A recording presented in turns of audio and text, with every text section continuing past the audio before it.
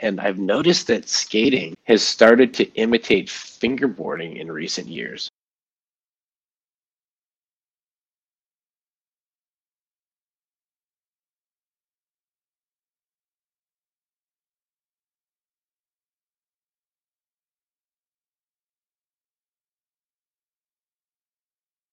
Welcome to the Fingerspace Podcast. I'm your host, Yosvani, aka Nostalgia FB, and we have the absolute pleasure of chatting with Matt from Joycult in this special two-part podcast episode. We'll be talking to Matt about early fingerboarding history and the beginning of the Joycult brand and how it shaped the fingerboarding community. Then in part 2, we will be discussing the struggles and impact that COVID-19 has had on fingerboarding, and especially with Joycult's situation of severe lockdowns and restrictions. Don't forget to smash that subscribe button on your streaming platform of choice. This show is sponsored by Fingerspace Co., which provides fingerboarding gear for all riders of all skill levels. Thanks for coming on the show, Matt. Hey man, what up? I know we had a little pre-conversation earlier, but let the podcast people know how you're doing. Pretty good. Like I said, we were talking about earlier. I'm sure that everybody's feeling the bit of the lag and bummed outness from what's going on in the world. But all kicking it and alive and hecking it, and thankful for that. And yeah, I'm here. Of course, man. We're here, and that's all that counts. Hell yeah. So, Matt, the first question I really want to ask you, given that this is a fingerboarding podcast, how did you get into fingerboarding? Wow. Well, I've been fingerboarding a really long time, since I was a kid. I don't know if many people know how old I actually am, so let's let's keep people guessing. But I was fingerboarding in high school when it was just tech decks around. And I was oblivious for a long time about the actual fingerboarding scene, which was crazy because I was abnormally infatuated with it. In a sense of I skate like hardcore, and I'm not really into like TV and things like that. I never have been. So for me, like, I don't know, just like hands-on things like musical instruments and stuff was always really cool. And when I was growing up, just I would always, when it was a rainy day or we couldn't skate, I was always just messing around with like a tech deck or whatever on the edge of a binder or something, or a stapler, and imagining or stuff and building little replica spots of spots that we skated. It's just like a big part of my skate life, I think, more than anything. That's awesome. Now, were you skating before tech decks came out? Brand tech deck was like just starting around that time, probably like 1999, 1998. And before that, people were using other boards. Actually, it's crazy when I think now. Like I still have my main quote unquote tech deck that I used from when I was like a kid here. It was like actually a company. I don't know if you've or anyone else has heard of them, but it was called Weird Boards, and it was like a competitor brand to Tech Deck. It was like they're the same thing. It was just plastic board with plastic trucks and wheels, but they had kind of different shapes and obviously no professional endorsements via like brands. That was what was cool about tech decks at the time, because even back then tech decks were hype. Like let's be realistic, at least for me, because a lot of those pro models that we would use we had, and we thought it was super cool, right? That we had that under our feet, and we were also using it as like a little toy or whatever. That's dope. If you were kind of, in your words, kind of oblivious to the fingerboarding scene, what was that tech decking culture like? Or was there even a culture behind these little miniature skateboards? Yeah, there wasn't much of a culture. Like I had a couple of friends who were in my, like at the time, because I had never seen anything or really been online, but like were really, really good. And I would hang out with them all the time. And I actually remember considering myself a closet fingerboarder, because it got to a point where again, like I didn't know any that the whole scene even existed, and I would basically, like, I don't know, I was getting a lot older, and the more and more that I was like doing it, people would sort of give like a weird look. Like I wasn't doing it in public or anything when I was at my house, or sometimes I have one in my pocket when I was like more of an adult and stuff like that randomly. I'd carry one at work all the time when I worked at West.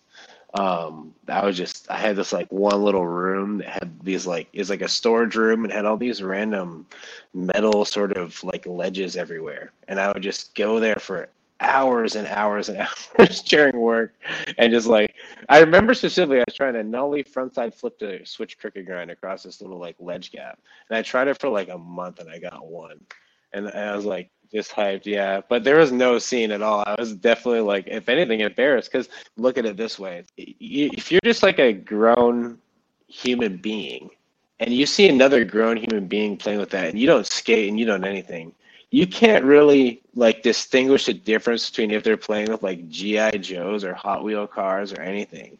You just think they're basically like a developmentally disabled adult. Yeah. You know what I mean? Like they're like, what's up with this guy? Why is this grown man playing with a toy right now? Doesn't he have like, a car and like a girlfriend or anything? That's definitely one way to put it. But all fingerboarders out there listening, especially grown people, us grown folk, definitely know what you're kind of talking about. And even now, I still feel like there's kind of a stigma of, or there definitely is, of hiding your fingerboard and your toy, Hmm. because you don't want to be judged because grown people aren't supposed to play with toys, supposedly. Supposedly, different types of toys, I guess, for different types of ages, but a weird period there. And then, yeah, I don't know. I just remember weirdness for a long time. Weirdness and not wanting to tell people that I fingerboarded. So once you went through your weird phase, when was it that you discovered the actual fingerboarding scene? Yeah, I always had like it on my kitchen counter at one point. It's kind of cool, actually, the kitchen counter that I'm sitting at right now. And my one friend came in and was like, "Hey man, like he's like I didn't know that you mess around with tech decks or whatever." And I was like, "Yeah, dude." I'm like, "This shit's awesome." And he's like, "Have you ever heard of Mike Schneider?" And I was like, "No, who's that?" And he showed me, yeah, he showed me on his phone this video of Mike. It was his fingerboard daily little part from back in the day. I was tripped out on it. I was like, "Are you fucking kidding me?" Like, because I've never seen like scale ramps, or anything like that, or even that like wheels with bearings in them. Like at that point, um, it was just crazy. I was always just using a plastic tech deck that I had actually shaped a little bit myself and tweaked a little bit, but that's like here nor there. I didn't know about even foam grip or anything like that. I just right away thought like, holy shit. And then I literally couldn't believe that existed. Like, because that's like something that I had always in my head thought of would be sick, but just never, as a closet fingerboarder, like attack that goal or try to do anything about it. And then from there, actually, that same friend, he suggested that we should film a video. He's like, maybe film a video, like, because he knew that I was like pretty good or whatever. And then we did, and then I put it on Instagram way back in the day when Instagram only had 15-second video clips, actually. That was like new too at the time. That was like brand new. I remember that. Oh man. That was like when they just started having video. Even that was like the first Instagram video. It used to be only pictures, and then yeah, I uploaded a little vid there. I met some other fingerboarders through Instagram, and then got encouraged to make more vids, and then learned about like holy shit, I can get a wooden fingerboard somewhere. That's crazy. Yeah, the rest kind of went from there. Really, just kept going on and on. That's an awesome way to kind of get introduced. It wasn't even like you stumbled upon it yourself online. It was somebody kind of showed you. That's really, really cool. It's a miracle. I'm so glad that he showed me that. Looking back, I might have probably found out like at some point, like later, I'm sure, because I don't know how much longer my one board tech deck would have lasted.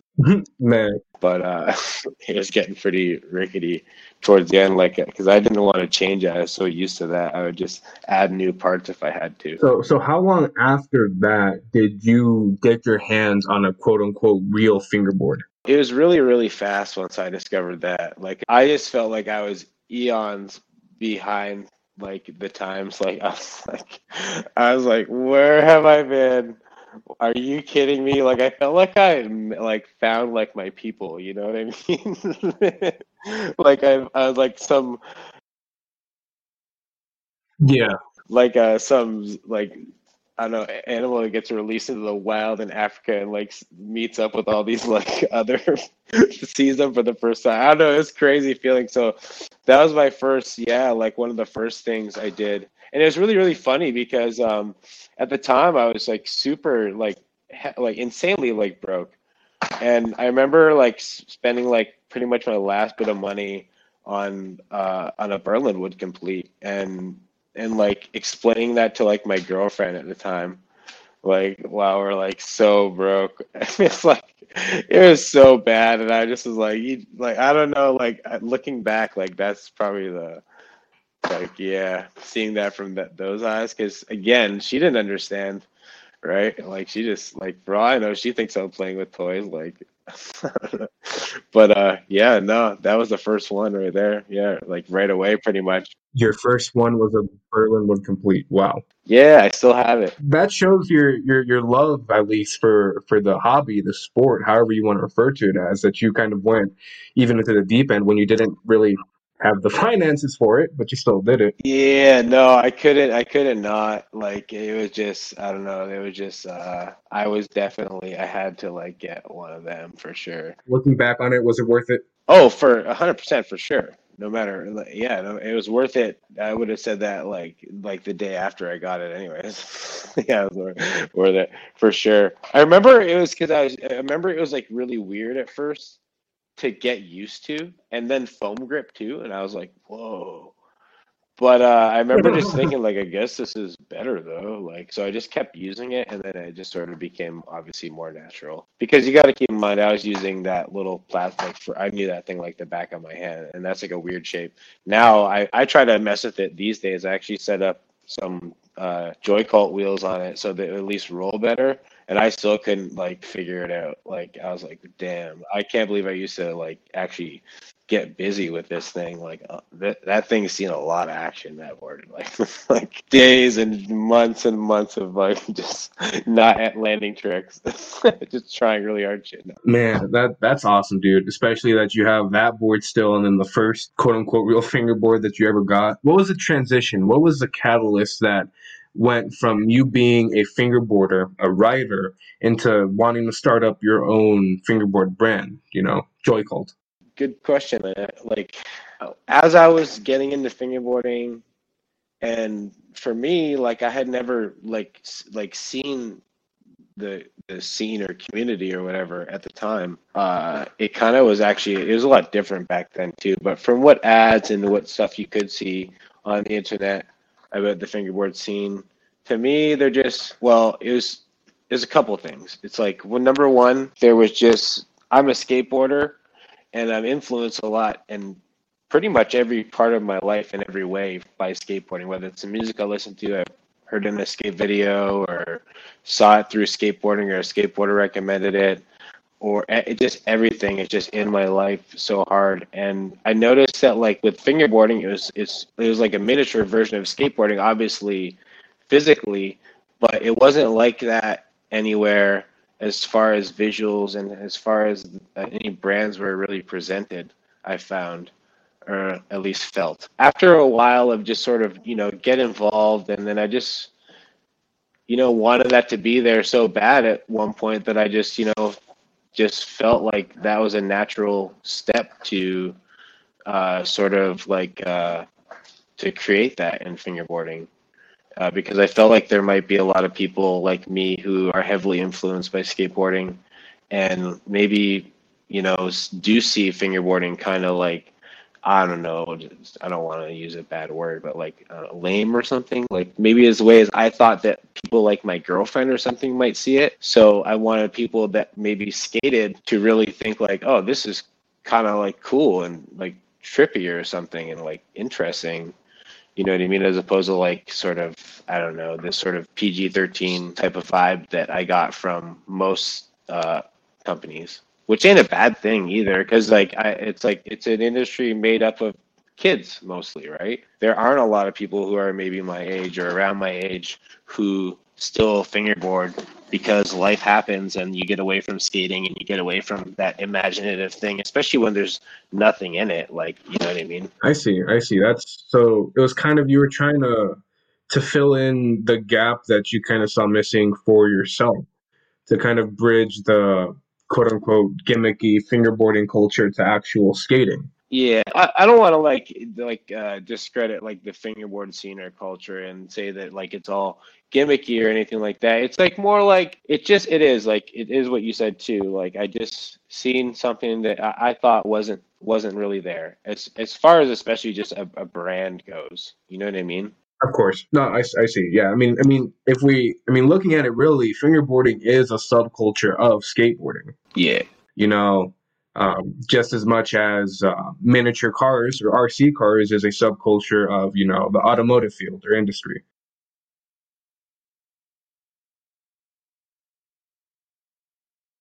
Yeah. It's kind of just byproducts that break off, and people fingerboard for all sorts of different reasons, Yeah, and it's crazy. A little sub point about that is that actually, because I pay attention to skating obviously a lot, and I've noticed that skating has started to imitate fingerboarding in recent years. Like, I see skate tricks happen that don't usually happen on a skateboard, but they happen a lot on a fingerboard. I don't know, man. There's something weird going on with that, but I'm not going to get into that rabbit hole right now.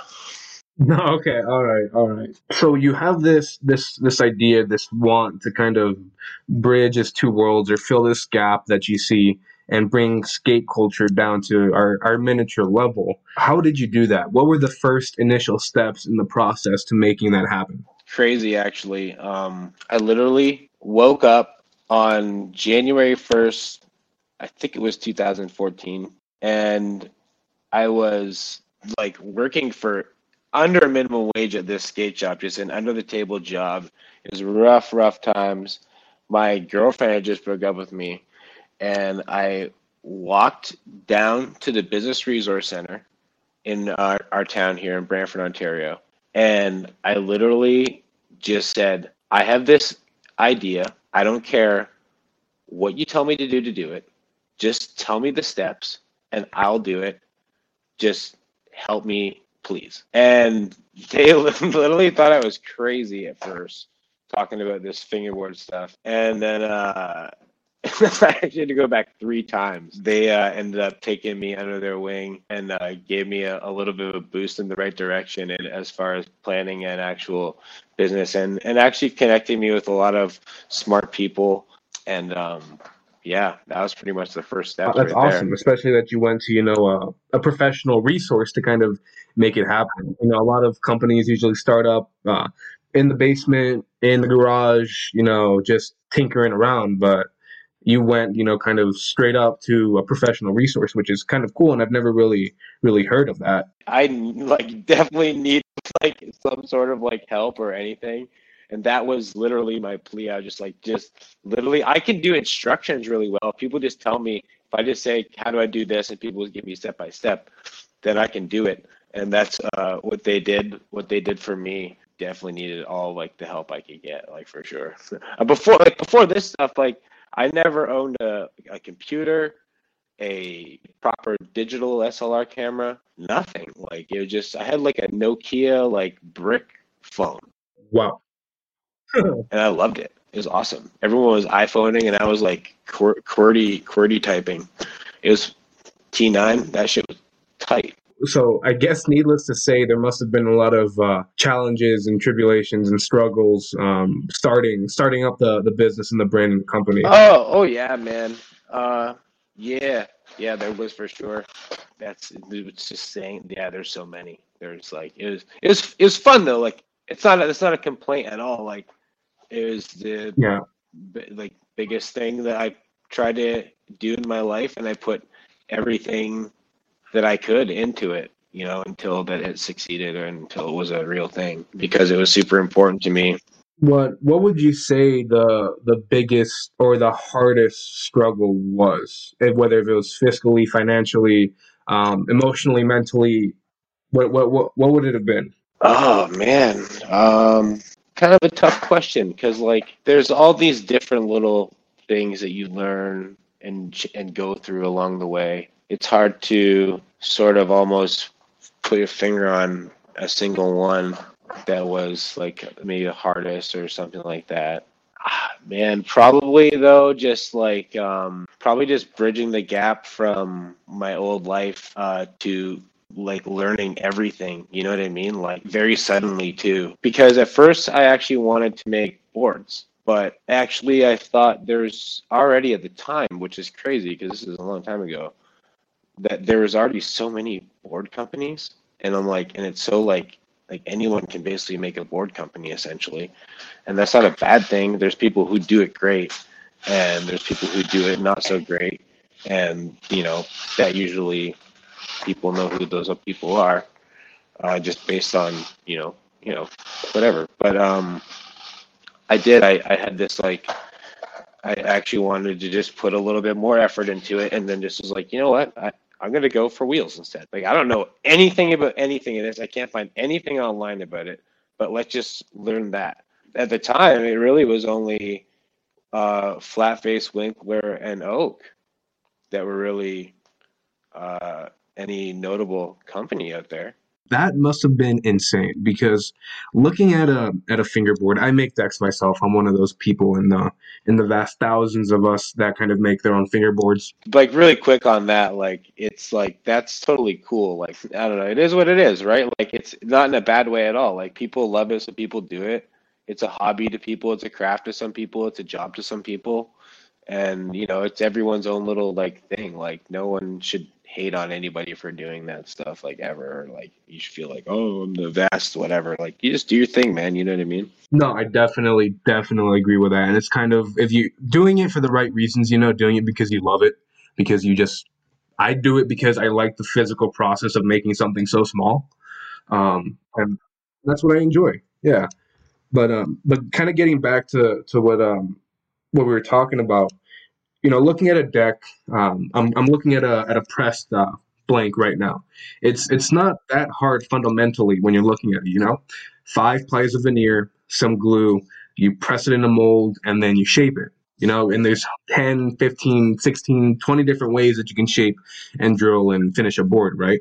But looking at wheels, there's a meticulous machining process that kind of has to go into it. Whether they're CNC, molded, 3D printed. Well, excuse me. I'm kind of saying all this to be like, you didn't really pick the easy way. You kind of picked one of the elements in the fingerboard that's the hardest to produce, and that must have been a challenge. It was obviously more of a challenge, and that was sort of intentional because I just thought about it in the long run. You know what I mean? Like, what would be more worthwhile to do, and like right now, and put the little extra effort into now. And the other thing too is that like I had and have a lot of respect for that fingerboard community. You know what I mean? Like, I didn't want to just be this like, oh, this another company popping up type of deal. You know what I mean? I wanted it to be meaningful and important and actually, and create value in the scene and something that maybe people like needed or wanted. You know what I mean? It just seemed more appropriate to go that route and really work out those kinks to make wheels happen. Definitely. I mean, definitely when you look at your I don't want to say marketing because it's not really like you like the marketing that you use, but the culture that you build, I think you've definitely succeeded in doing that and creating something more meaningful for the brand and for the fingerboarding community as a whole. So how did you get started on making wheels? Like how does one start, especially how you mentioned earlier, there wasn't really any online resources for you to choose. Yeah, no. For sure, there's basically two parts that I can kind of touch on. It's like essentially, number one was obviously how to make it's essentially comes down to like, yeah, the shape and the ingredients. There's the two things to solve, right? So I was really adamant on having a really skate similar feel and experience. So that was a big deal in finding that formula and finding people that could actually make that formula. And then the other thing, yeah, was figuring out the method of achieving that shape with the ingredients, right? Both were kind of equally as challenging because the first kind of OGs, that was before we ever had, well, like we didn't know shit. Like I just viewed it more or less as like skateboarding, right? Like scaled down skateboarding. So then when we made those at first, it was a bit hard because yeah, there's some differences between actual differences between skate wheels and fingerboard wheels. But you know, those are pretty much the first two big steps in figuring out, and that just involved a lot of calling around and talking to people who are experts in this stuff, and applied it in different walks other than skateboarding. You know. I see. I see. I see. Yeah. Yeah, definitely. And I'm sure it took a while to get all of your R&D down and kind of perfect your formula. That was a lot. Well, this is the third. It's F3. It's been F3 for a while, and that's the third rendition of like the formula. So yeah, there's been little tweaks that go along and stuff like that, and things we added. The most current one is like it's like a super high rebound. So that formula allows the wheel to not only one be super flat spot resistant, if not proof, but if you smush that wheel or bend it in any way, it'll go right back to its original shape really easily. Well, that's something that I've never really even thought about, and I've been fingerboarding over 10 years now. And I'll say it, and I've said it before. I'm a plastic wheel type of guy because I grew up with the flat face wheels, and that's kind of what I've always used. I mean, I have a lot of urethane wheels, but that's kind of interesting that you say that because the thing with plastic and harder materials is they crack. They don't once they bend or they deform. They don't go back to their original shape. Yeah, that's true. That stuff can crack too, but it also takes a lot of on for like a even for like a plastic glue or whatever, right? Like that takes a lot of usual force to crack it. I mean, I don't know a lot of people who use plastic wheels, not because they're like they use joy bolts around here, but even ones that that do use them, I never heard them. I never heard a plastic wheel cracking that often. Really? Yeah, I don't know if the people that I've been around are just animals and stepping on their stuff all the time, but I've yeah, very very true. Yeah. Some people get hardcore with that. I got a friend who'll like use my fingerboard every now and then when he comes over, and I hate it because he's so like heavy-handed. Like he's pretty good, but like I just like see my finger. I'm just like, dude, can you chill on it? You know what I mean? I feel like he's gonna snap my deck. Yeah, everybody. If you have a fingerboarding crew around, we all know one person like that. Let them use your second setup instead of your primary. Oh yeah, gotta have that backup one now. I got that for sure on lockdown in the kitchen. There's just a random complete here. It's like, here, use this. So once you got your formula down and you were happy with your first initial product, what was your marketing, quote unquote, your marketing strategy to kind of get in and distance yourself from the rest of the crowd to make yourself unique? Yeah, that part was sort of easiest for me.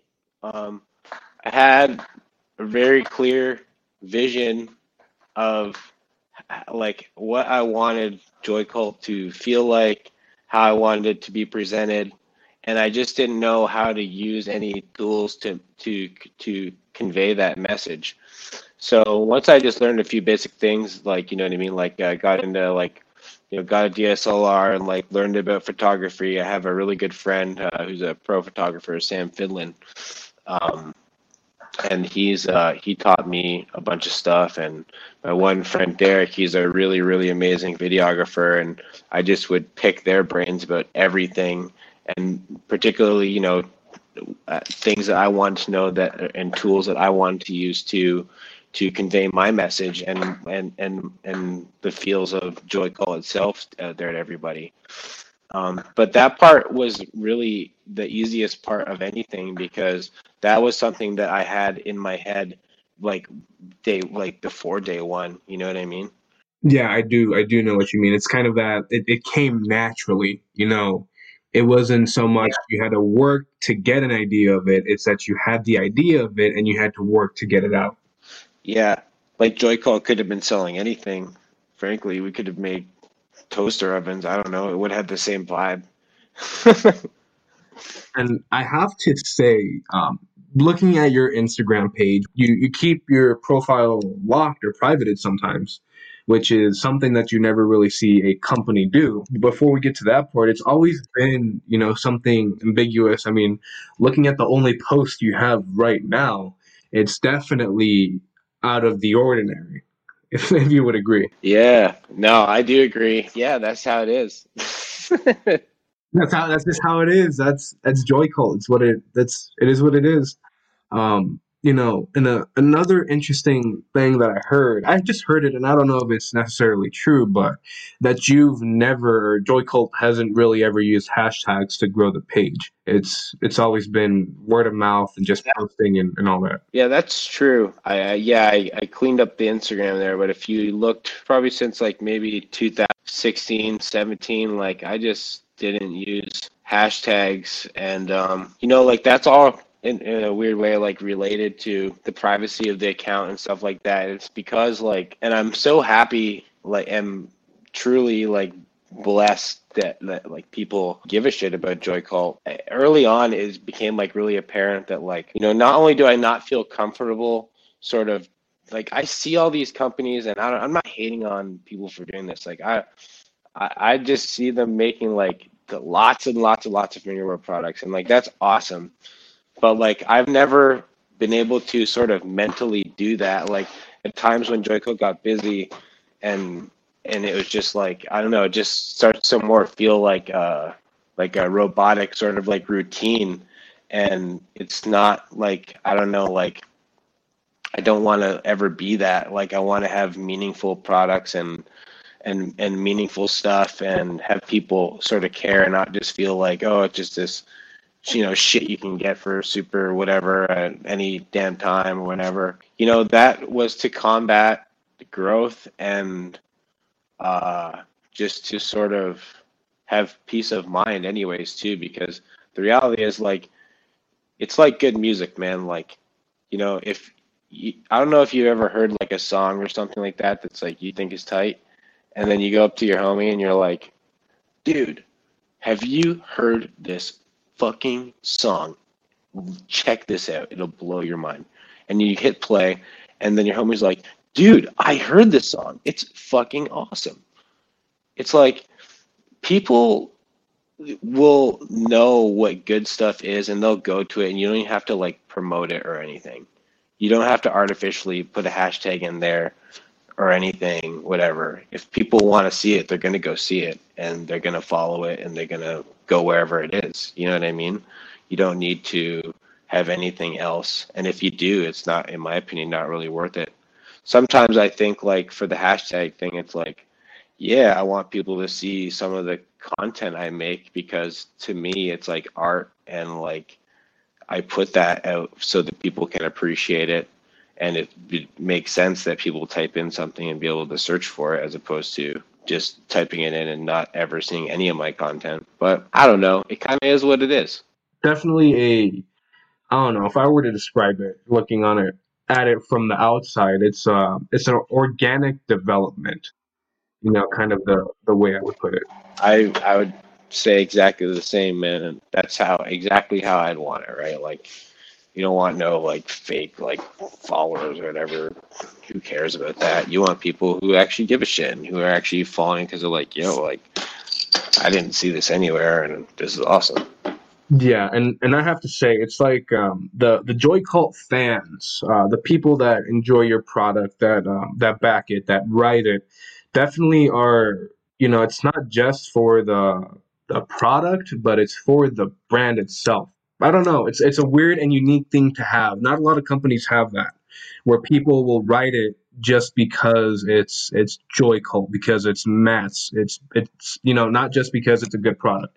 It's a weird connection to describe. That means a lot, man, like hearing that, because I more or less try to not get caught up in too much of that stuff, because I don't know, more or less, if it's whatever, I don't know, it gives me a little bit of like sort of stress in a way, not stress, like that sounds like a negative word, anxiety. Like I appreciate that people feel that way. And if anything, actually, I guess, you know, that's why I'd want people to resonate with Joy Cult and vibe with Joy Cult is because of that branding and that imagery. I don't want to say branding; it makes it sound more too businessy. Like Joy Cole is really like an extension of me. And me is just skateboarding and my journey in skateboarding and things that are important to me. And anything that I post, whether it's a pic or a video or anything, that's just like, I don't know, I think it's cool that people can like it and it doesn't have to do anything with fingerboarding sometimes. You know what I mean? Like the last post right now, like that's intentional. Like there's nothing to do with fingerboarding in it. You know what I mean? And that's the point. The point is there is no point. Man, I don't know. I think you might be one of the best creative geniuses that we have in the scene. To put it like I wouldn't go that far, but I appreciate that, man. I don't know if you're doing it intentionally or not intentionally, but whatever it is, it's working, it's organic, and it's great. I want to touch on something that you mentioned a little bit ago, and it's kind of the stress that comes with the feedback and the comments and all that type of stuff. I mean, I have my Instagram, I have my YouTube channel. At time of recording, it's almost at 1,000 followers, which is great and it's fantastic. But I've noticed when, certain videos or posts get more comments and more views, I reading the comments or paying too much attention to it is kind of a rabbit hole. And a lot of the time it just leads to no good. And I can't imagine what that's like for you having 40 plus thousand followers on your Instagram. Yeah, man. It's a two-way street.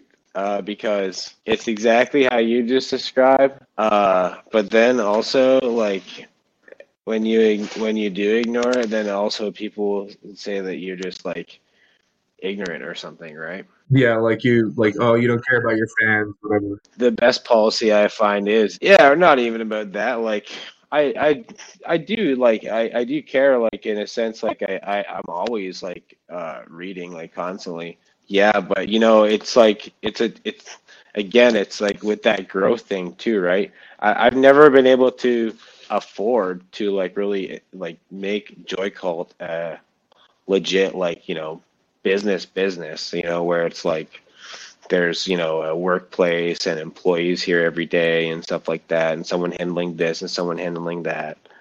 It's real, just sort of hecking it all the time. And like it's just it's almost, if not, it is impossible. It's impossible to sort of keep up with all the conversations.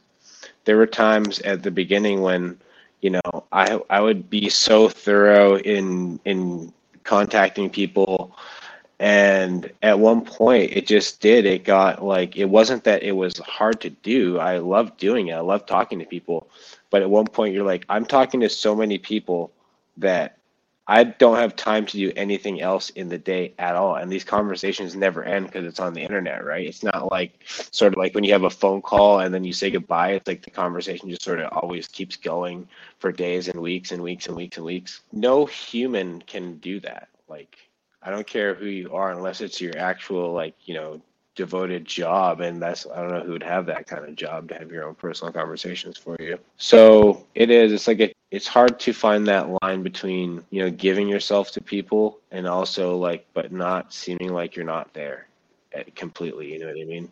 And simply from a standpoint of like, that just is that's just the reality. It, I love talking to fingerboarders and hearing the nice things that you're saying about, Joy Cult. Like, shocking to me, like amazing. Like, I'm flattered that like you or one person even thinks that, but it's hard to keep up with all of it, and I do care and I do love everybody in fingerboarding. You know what I mean? I wish there was a way. Definitely do know what you mean, and I think that's what a lot of people can kind of lose touch with the fact that you're still a small business and, a 1 or 2 man operation. I mean, you're the one running the Instagram, doing all this stuff, answering the questions, answering the emails, all this stuff. And there's only so much time in a day, and you still have to live life outside of Joycult. But my life is Joycult. Like, I don't really live, I just skate, and skating is Joycult. And, all this, anytime when there's nothing going on Joycult, I've said this before on stories, like usually when it's the most quiet is when there's the most absolute most going down and stuff being developed and things like that and new ideas happening. Yeah, it really is like entirely in my life, dude. Like 100%. Say that's commitment, but if it is your life and how you said earlier, it's just an extension of who you are, I guess it's not really that problematic. Like, you're not a person with a quote unquote work addiction. It's just you're living your life, doing what you do, and this happens to be a byproduct of that. Yeah, like, obviously, like, yeah, like, and especially now too, like, making stuff for fingerboarding feels like a natural thing. You know what I mean? It feels like that's where I am, that's where I belong, and that's what I'm doing. And yeah, there's a comfort level to that is good. All right, so let's take a quick break. I hope you enjoyed this episode of the Fingerspace podcast. Thanks for skating by, and don't forget to nosebonk that subscribe button and dark slide on over to our Discord server. This episode was produced by Fingerspace Co. and hosted by Nostalgia FB. Big thanks to all guests and listeners.